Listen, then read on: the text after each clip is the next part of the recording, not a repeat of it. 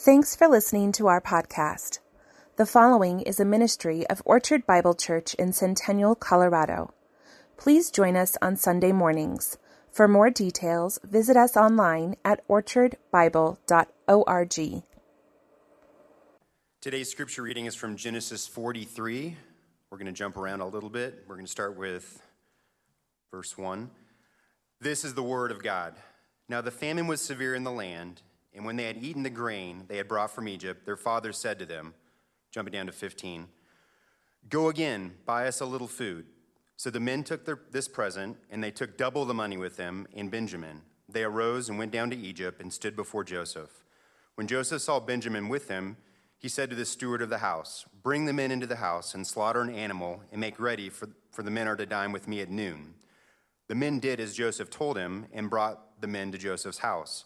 And the men were afraid because they were brought to Joseph's house, and they said, "It is because of the money which was placed in our sacks the first time that we are brought in, so they may assault us and fall upon us and make us servants and seize our donkeys." So they went up to the steward of Joseph's house and spoke with him at the door of the house. And he said, "O my lord, we came down the first time to buy food. And when we came to the lodging place, we opened our sacks, and there was each man's money in the mouth of his sack, our money in full weight. So we have brought it again with us, and we have brought other money down with us to buy food. We do not know who put our money in our sacks." He replied, "Peace to you. Do not be afraid. Your God and the God of your father has put treasure in your sacks for you. I received your money." Then he brought Simeon out to them.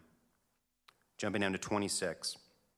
When Joseph came home, they brought into the house to him the present they had with them and bowed down to him to the ground. And he inquired about the welfare, and he said, "Is your father well? The old man of whom you spoke, is he still alive?" They said, "Your servant, our father, is well. He is still alive." And they bowed their heads and prostrated themselves. And he lifted up his eyes and saw his brother Benjamin, his mother's son, and he said, "Is this your youngest brother of whom you spoke to me? God be gracious to you, my son." Then Joseph hurried out, for his compassion grew warm for his brothers, and he sought a place to weep, and he entered his chamber, and he wept there.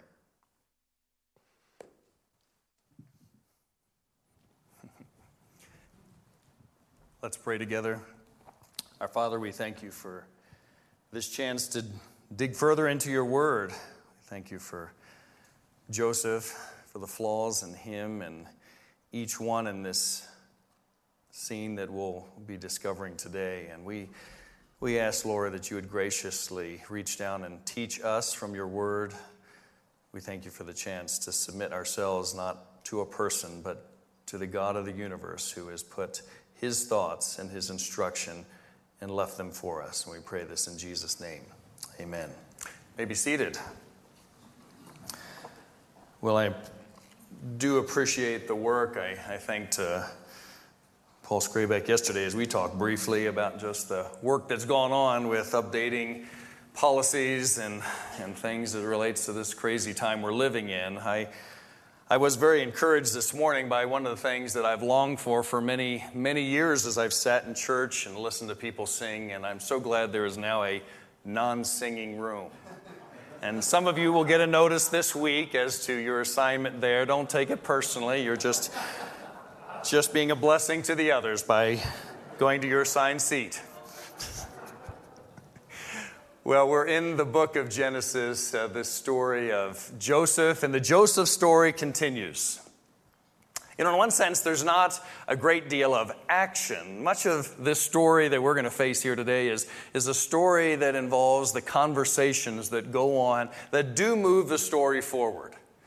There's conversations that are between Judah and his brothers and Jacob. Is it time to return to Egypt? The food is getting low. The famine continues. Will we go back? And this discussion about, well, will you let Benjamin go with us? There's the interaction between Joseph's brothers as they return to Egypt. Benjamin is now with them, but they carry with them not just the guilt of 20 years ago, but the weightiness of wondering, are they going to view us as thieves as soon as we get there? Remember, their money that they went and paid the first time in Egypt, the first trip, they found in their grain sacks as they headed home and found the rest of it when they got home. What's going to happen to us? And then there's this tremendous scene of Joseph not only seeing his brothers, now this time for a second time, but his brother Benjamin. Well, God's plan advances here, but I see in this story some marked contrasts between some of the key characters, and I want to make that a significant part of what we observe today. I don't want to venture into speculation. It's a long chapter, but there's so much that we don't know of behind-the-scenes conversations. We can't pretend we know every motive by any means. But I do think there's some significant things that we can count on for our instruction here, and I want to jump right into those. And the first is this, that in the first 14 verses, we see two lead characters, Jacob, and we see his fourth son, Judah. And, during this election cycle, I've noticed, I don't know if the rest of you have noticed, but I've noticed such kind words between those running. I've noticed such maturity in how they've handled each and every question that's come. I yet to see any pettiness, yet to see any just, dark side to these individuals.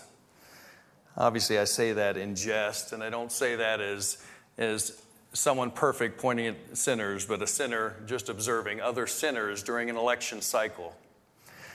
But what is perhaps disturbing to a greater degree than just what we're already seeing, but is the average age, I think, of those who are the main characters in this.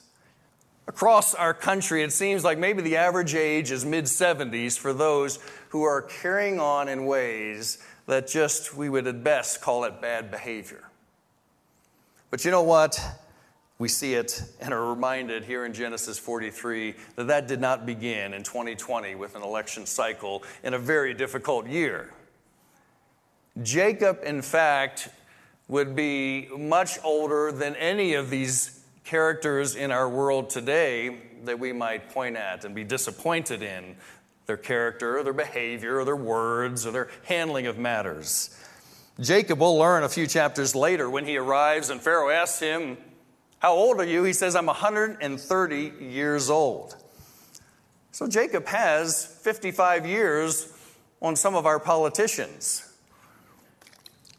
And yet we see in him behavior that is him magnifying ways in which he's had character flaws for many years. And frankly, it's a significant warning to all of us who are getting older. And the last I checked, every one of you is a day older than you were since yesterday. Genesis 43 has Jacob distraught and lashing out, really. One person has said it this way. One commentator said it this way. In Genesis 43 here, and from the chapter before, we see Jacob descend into sorrow, into self-blame, into self-pity. He's at his nadir. It's a great cocktail word for just his lowest point in terms of character and display of who he really is.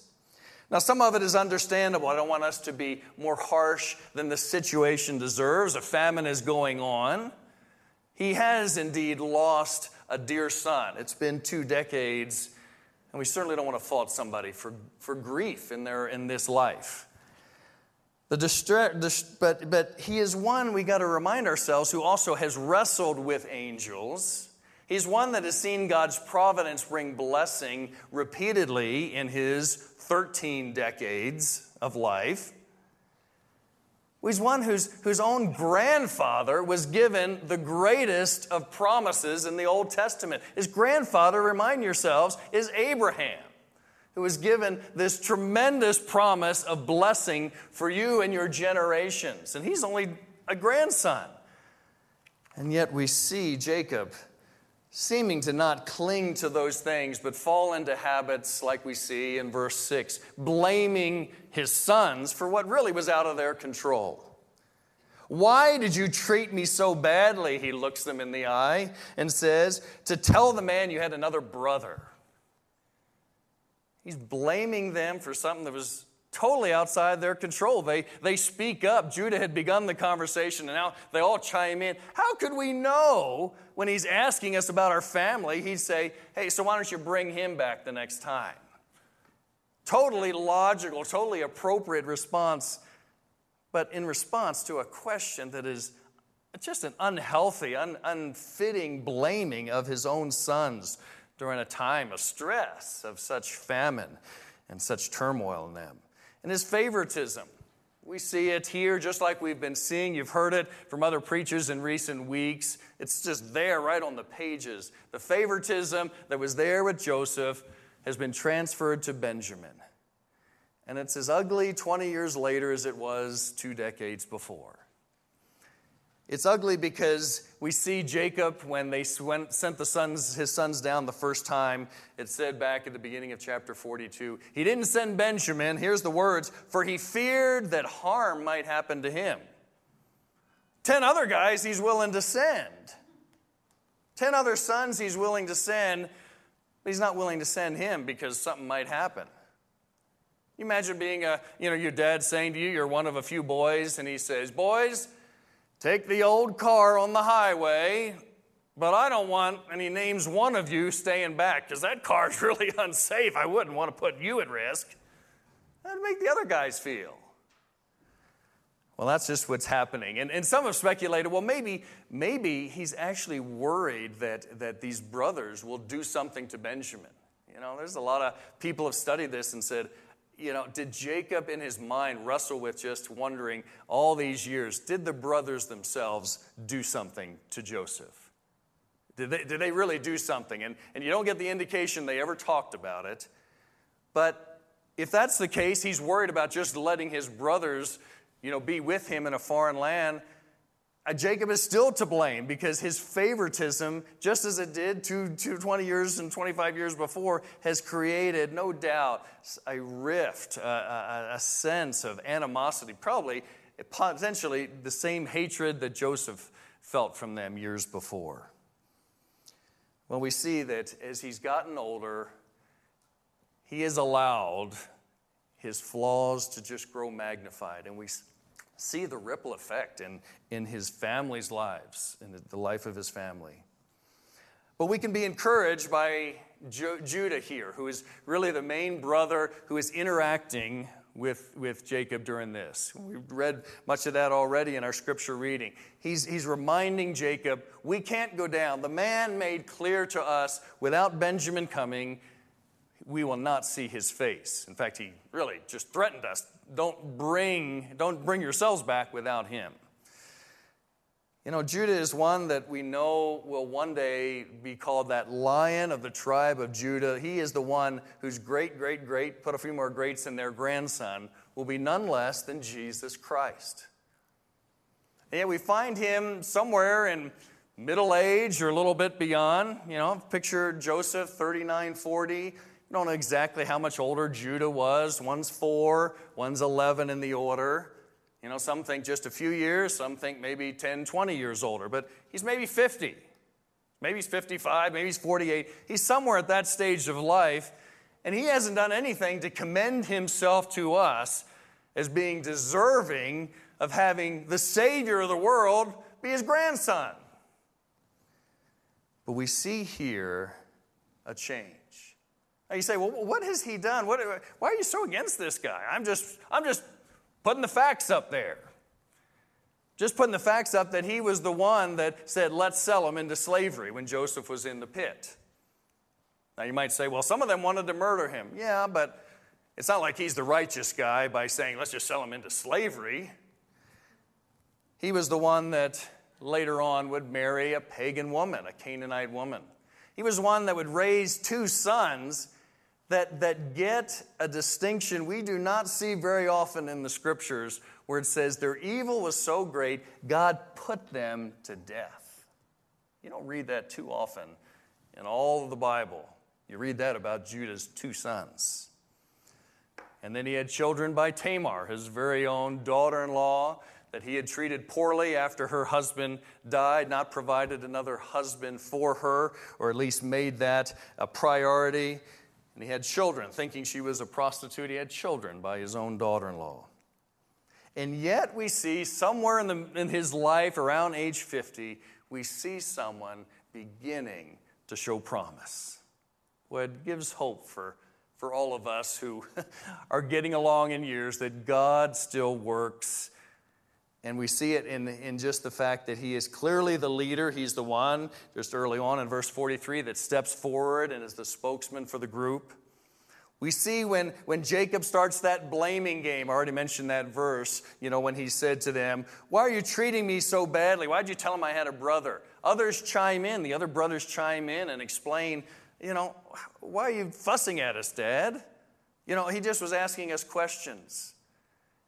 And as I read it, Judah doesn't speak up then. He lets the heat settle down, and then he continues his reasoned, respectful, but forceful argument.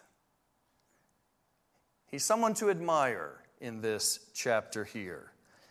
He's not derailed by Jacob's whining, and finally he pledges himself to protect Benjamin.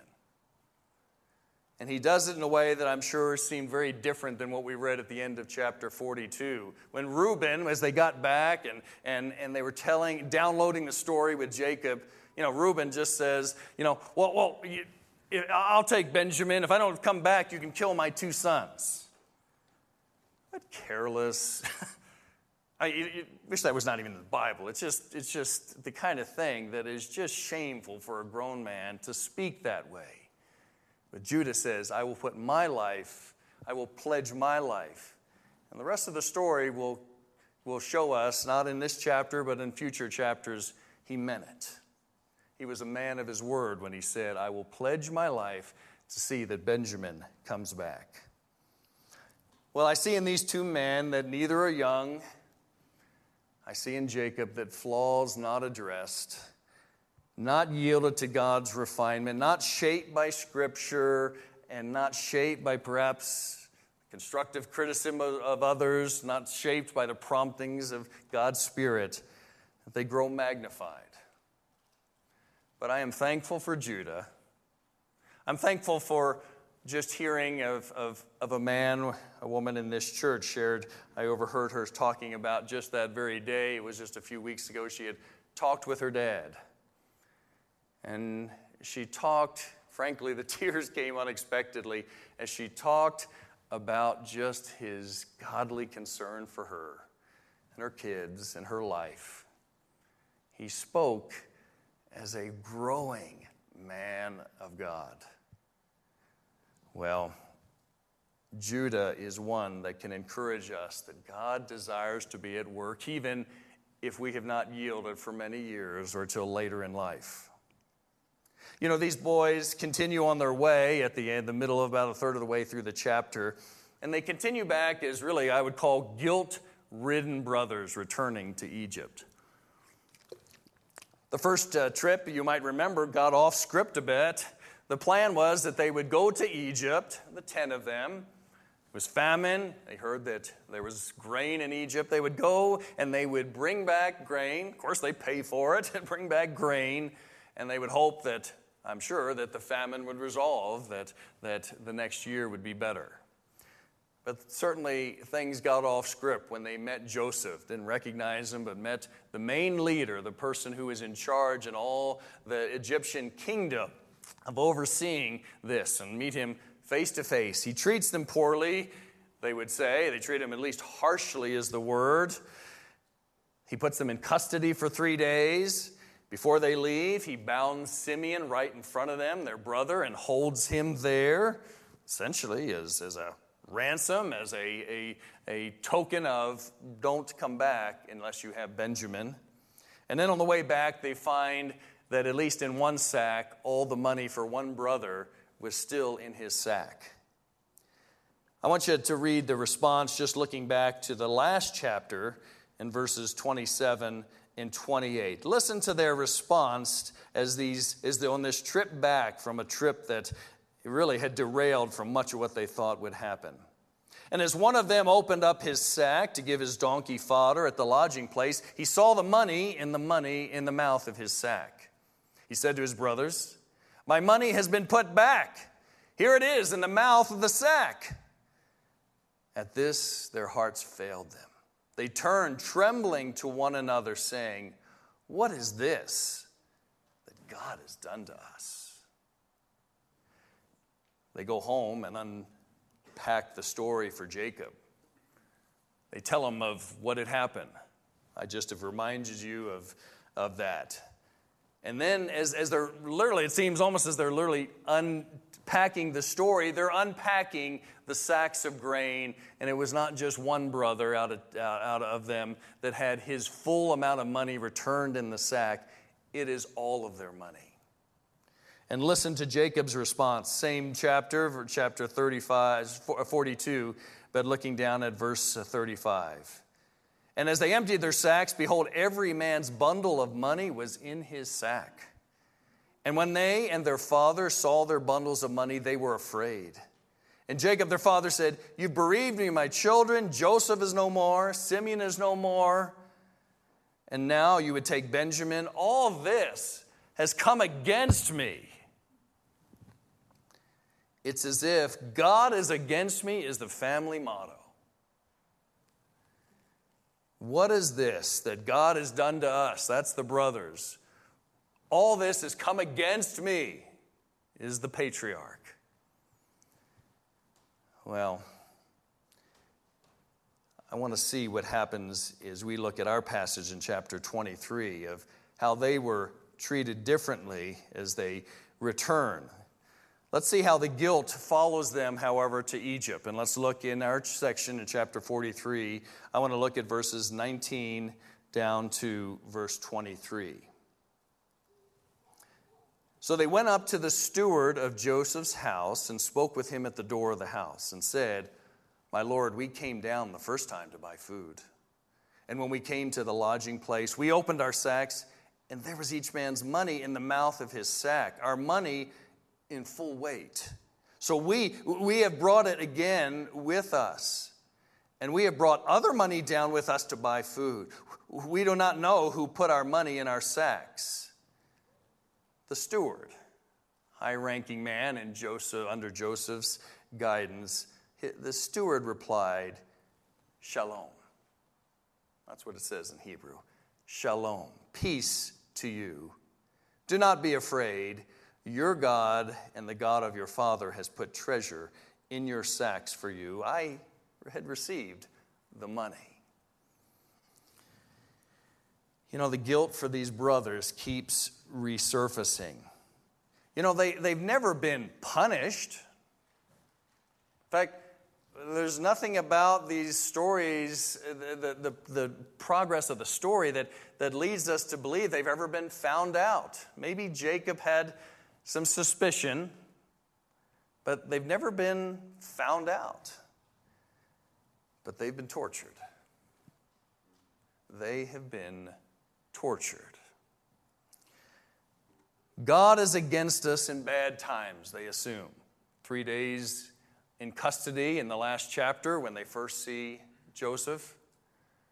And it's on emerging from that time that they speak right in front of Joseph, but it's emerging from that particularly uncertain, fearful, scared to death, what's going to happen time, that they say, we're being punished for what we did. They have the sense very clearly from their guilt that God is against them. But then on the way home, money's back in the sack. Now, what would be your spiritual response if you had got home and there's a sack that you had just gotten? You went and got some post-Halloween candy. It's on sale. And you get home, you've just stocked up. I see my nephew Matt, you've just stocked up. It's going to carry you through Christmas, maybe. You're going to hide it from the kids. And you get home and you open it up, and there's your money too. It's like, woohoo! And these guys don't respond that way.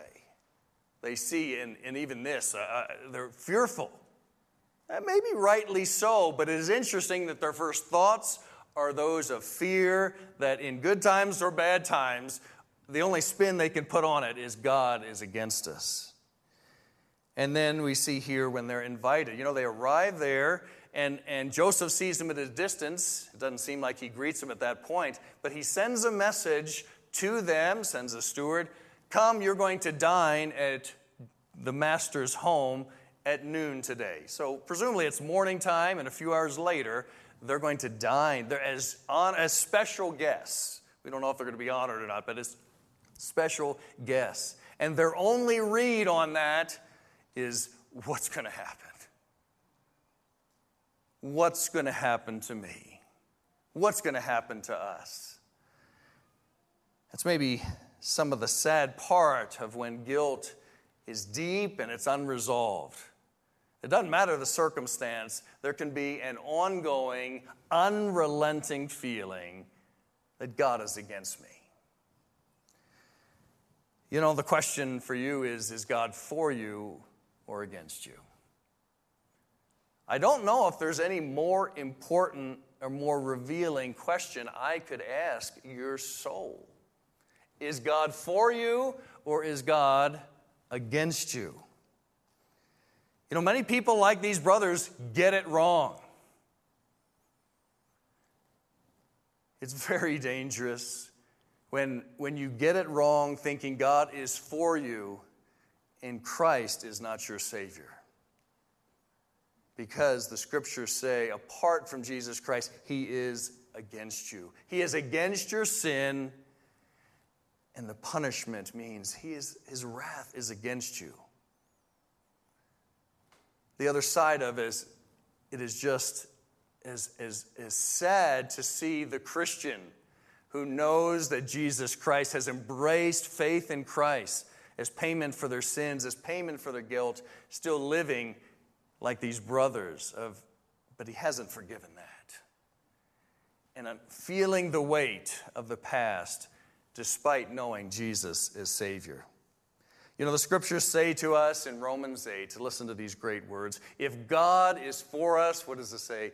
Who can be against us? He who did not spare his own son, but gave him up freely for us all, how will he not also with him graciously give us all things?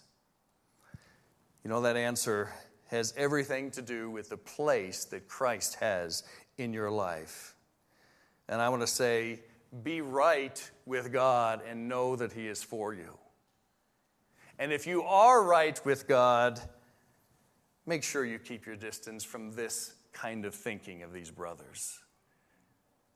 That He's looking to resurrect guilt from the past. So when trials come, when you are fearful, when you're not seeing God's direction, when you're not wondering where He is, don't give in to their thinking, but remember that God is for me.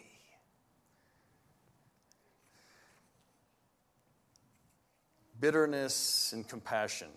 They're both evident in this chapter. And I would say to you that bitterness and compassion are both nearsighted.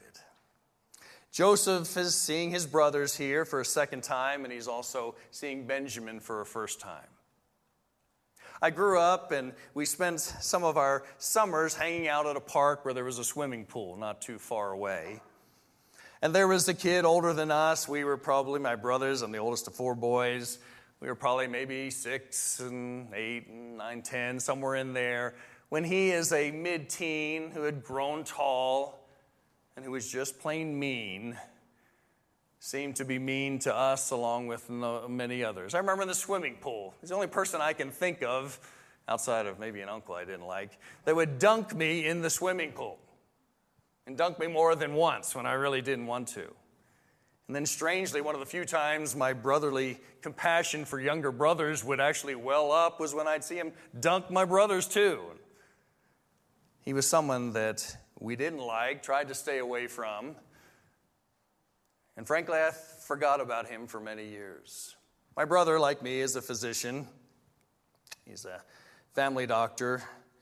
And he had a man come into his office a few years back that said, the blood bank won't take my money. I'm sorry, it won't take my money. The blood bank won't take my blood.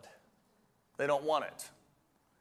I got a letter, and he showed the letter and says, I have HIV, and I need to be tested to see if they're right. It was, of course, this teenager now grown up. My brother hadn't seen him in years, 15, 20 years. And I said, what did you remember? I actually literally asked him this past week as I thought of this encounter.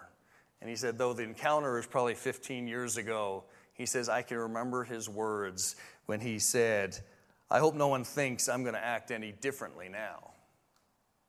He remained as hardened and as harsh as you might have seen the seeds as a teenager all those years ago. And I said, how did it make you feel? And my brother, who is a believer, said, strangely, I felt pity for him. It's in part, no doubt, that my brother is a Christ follower that enabled that to happen. But I want to submit to you, there is another ingredient that is common in life. And that is when you sit that close to someone, and when you hear their story, and when God is working in your life, there is pity, there is hurt that can be dealt with in a way that you just don't do when you're not face to face with someone. I kind of wonder if Joseph actually misnamed his first son Manasseh. In Hebrew, it's the words, God's made me forget. That's what he called his first son back in Genesis 41 when he said, I called my first son that because God has made me forget all my hardship and all my father's house. Well, I don't know if God made him forget it, but I do know God made him remember it. God orchestrated in his life this situation where God made him remember both his hurt and any bitterness that you can understand was still there, along with compassion that perhaps he had let go of as well, and mercy.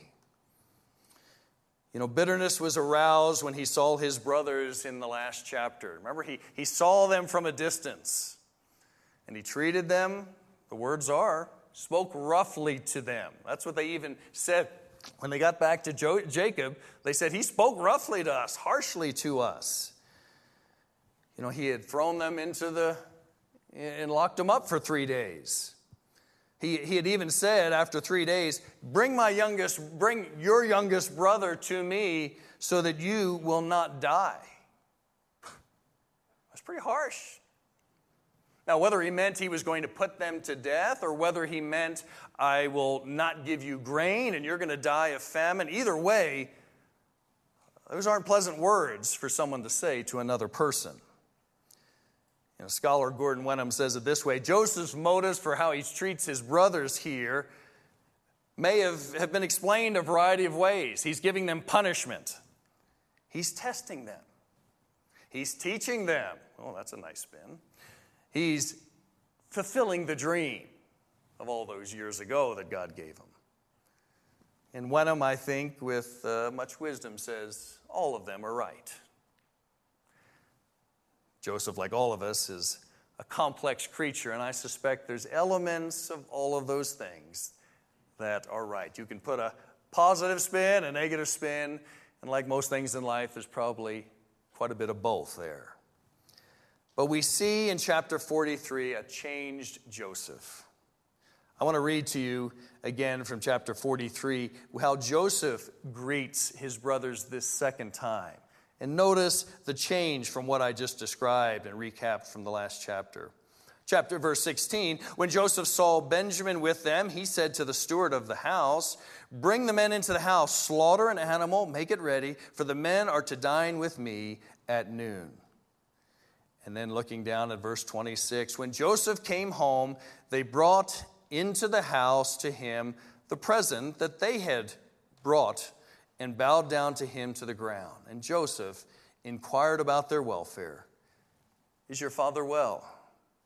The old man of whom you spoke, is he still alive? Joseph now is treating them with kindness, with generosity, and with graciousness that we have every reason to believe was genuine. Why the change? Why the change from how he treated them at the beginning of just the first visit, not that long ago?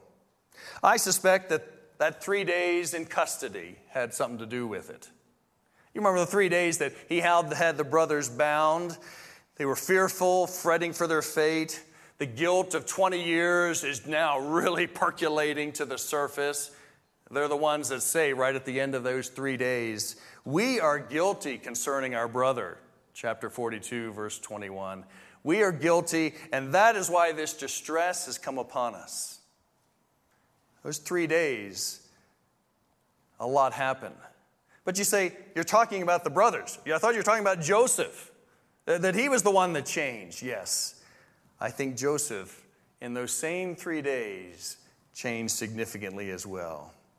You know, face to face, he was faced now with memories, with the injustices, maybe a fresh recall of how scared he felt in that pit.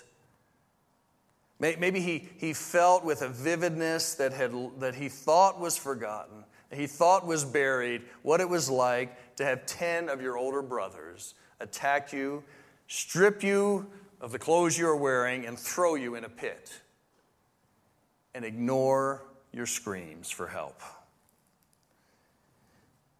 Well, Leon Cass says, the brothers show how guilt lives in the human soul, and it can well up from deeply buried stores. And I would say, and so can hurt, and so can bitterness. But I think Joseph worked through those possibly in large degree during those 3 days, just seeing what changed. Certainly his behavior changed. He threw him into those 3 days of confinement, saying, I'm going to keep 9 of you here and let 1 of you go home. When they come out, he says, I'll keep 1 of you here and let the other 9 go home. Maybe thinking in his head, God has changed me. I need to make sure they get enough grain back to feed the family, and 1 man can't do it. I really don't need to keep 9 of my brothers here. But I think his changed heart is evident maybe more in our chapter than it was even at the conclusion of the last visit, when he welcomes them. And again, every evidence is genuinely with graciousness and with kindness. You know, a few years ago, I had the chance to sit down with a friend who had gotten a bad diagnosis.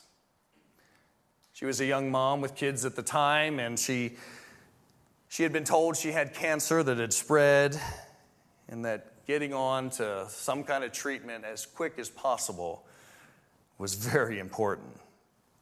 She was a strong personality at that time, I recall, and so when I sat down with her, I had heard of some of, what her plans were.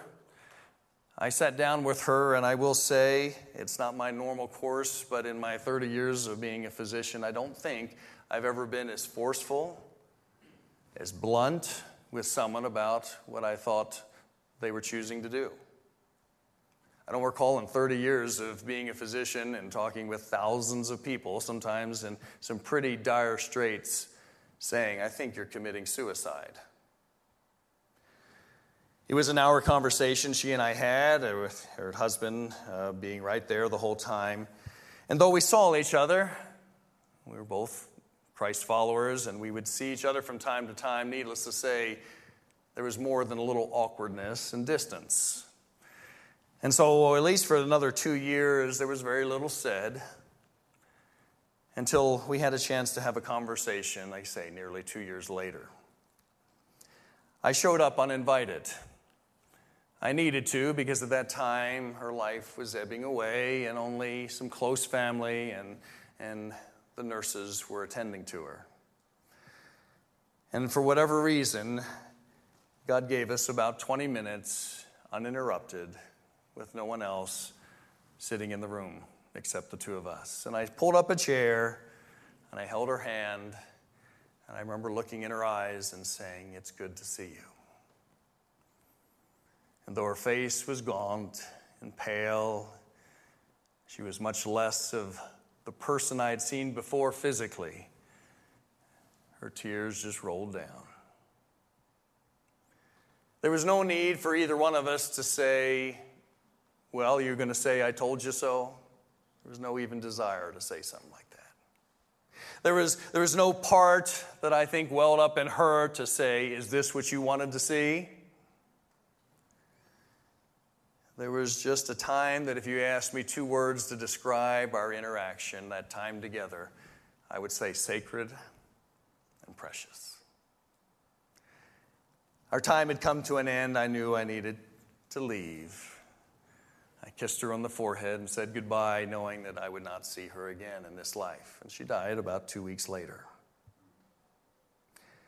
I don't know about her, but I can say that for me, some years later, the goodness of that interaction runs deep. And so does the blessing. You know, God at times brings us face to face, introduces us back to something that we need to face. And if by His grace we navigate through that with His strength, hopefully with His words, with His heart, we will be, like Joseph, the better for it. At the end here, we see his compassion aroused for Benjamin, his little brother. It says in verse 29, Joseph lifted up his eyes and saw his brother Benjamin, his mother's son, and said, is this your youngest brother?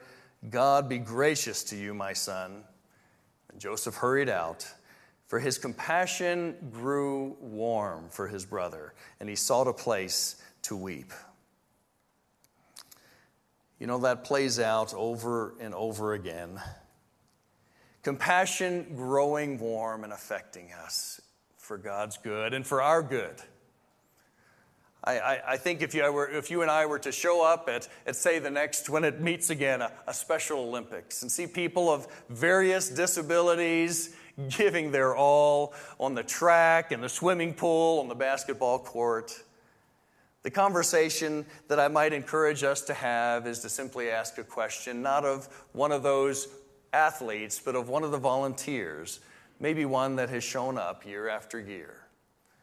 And regardless of their size or shape or ethnicity or their athletic talent, to ask them the question, why are you here? And they would say, do you have time for a story? And no doubt that story would be a time when compassion grew because of a family member, maybe a little sister like mine who had Down syndrome, maybe an uncle that was with cerebral palsy that you loved with all your heart as a kid. Maybe it was someone else, a boy that lived next door, a girl that you sat next to in the lunchroom because she wasn't in your classroom in school, but you got to see her at lunch. And you saw compassion in yourself well up. I saw that some miles away, 10,000 miles away, some years back. I was talking with a man who was pastor of a leper colony in Myanmar. And I was talking with him, and I said, brother pastor, I know your story.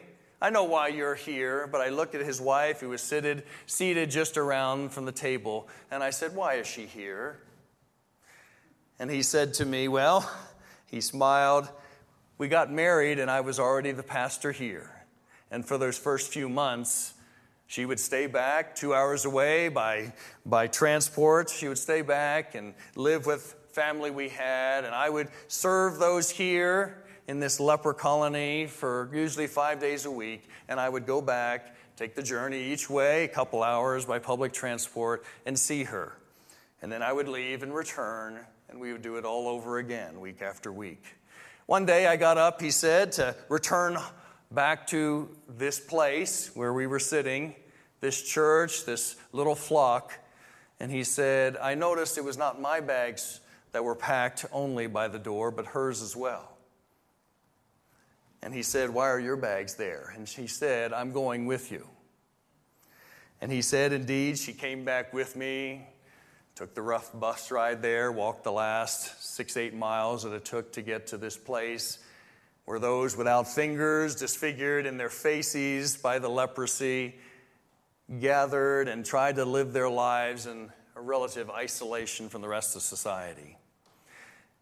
And she attended church with him where malaria ran rampant, and so did God's Spirit. And he said with a smile, and she's never asked to leave. Compassion is nearsighted, and God uses it over and over again to fuel the greatest, in my opinion, of passion for service, whether near or far. He does it over and over again. The overriding theme in this chapter 43, though I don't think is compassion, it's guilt. It's guilt that has not been fully dealt with. Judah, we see one of these brothers dealing with this guilt, would one day be an ancestor of a Savior who came to take away the guilt of all that would place their faith and trust in him. 2 Corinthians 5:21, God made him, Jesus, who knew no sin, to be sin for us that we might become the righteousness of God. So in faith, I ask you to believe on that Savior who desires with all his heart, with all of his divine heart, to take away every ounce of guilt you feel. Because I would like to be able to say to you, based on the truths of the Scripture, that when God looks at you, he does not forget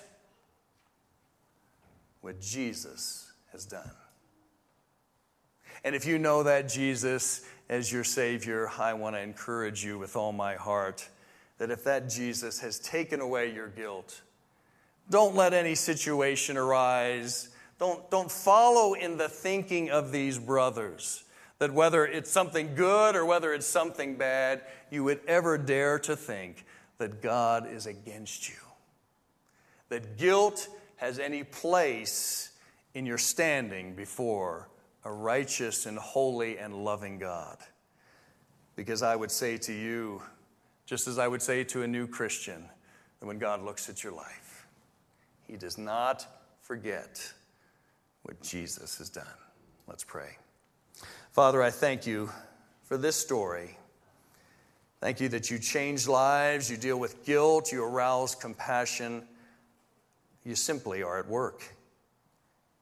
And may we be receptive to your work in our lives. May we be burdened to see you working at the lives of those in our office place, across the street, at the desks next to us, family members that have yet to name Jesus as Lord. We desire for this week to be one that we see you ruling. We even pray for these elections, Father. We simply pray as best we can, thy will be done.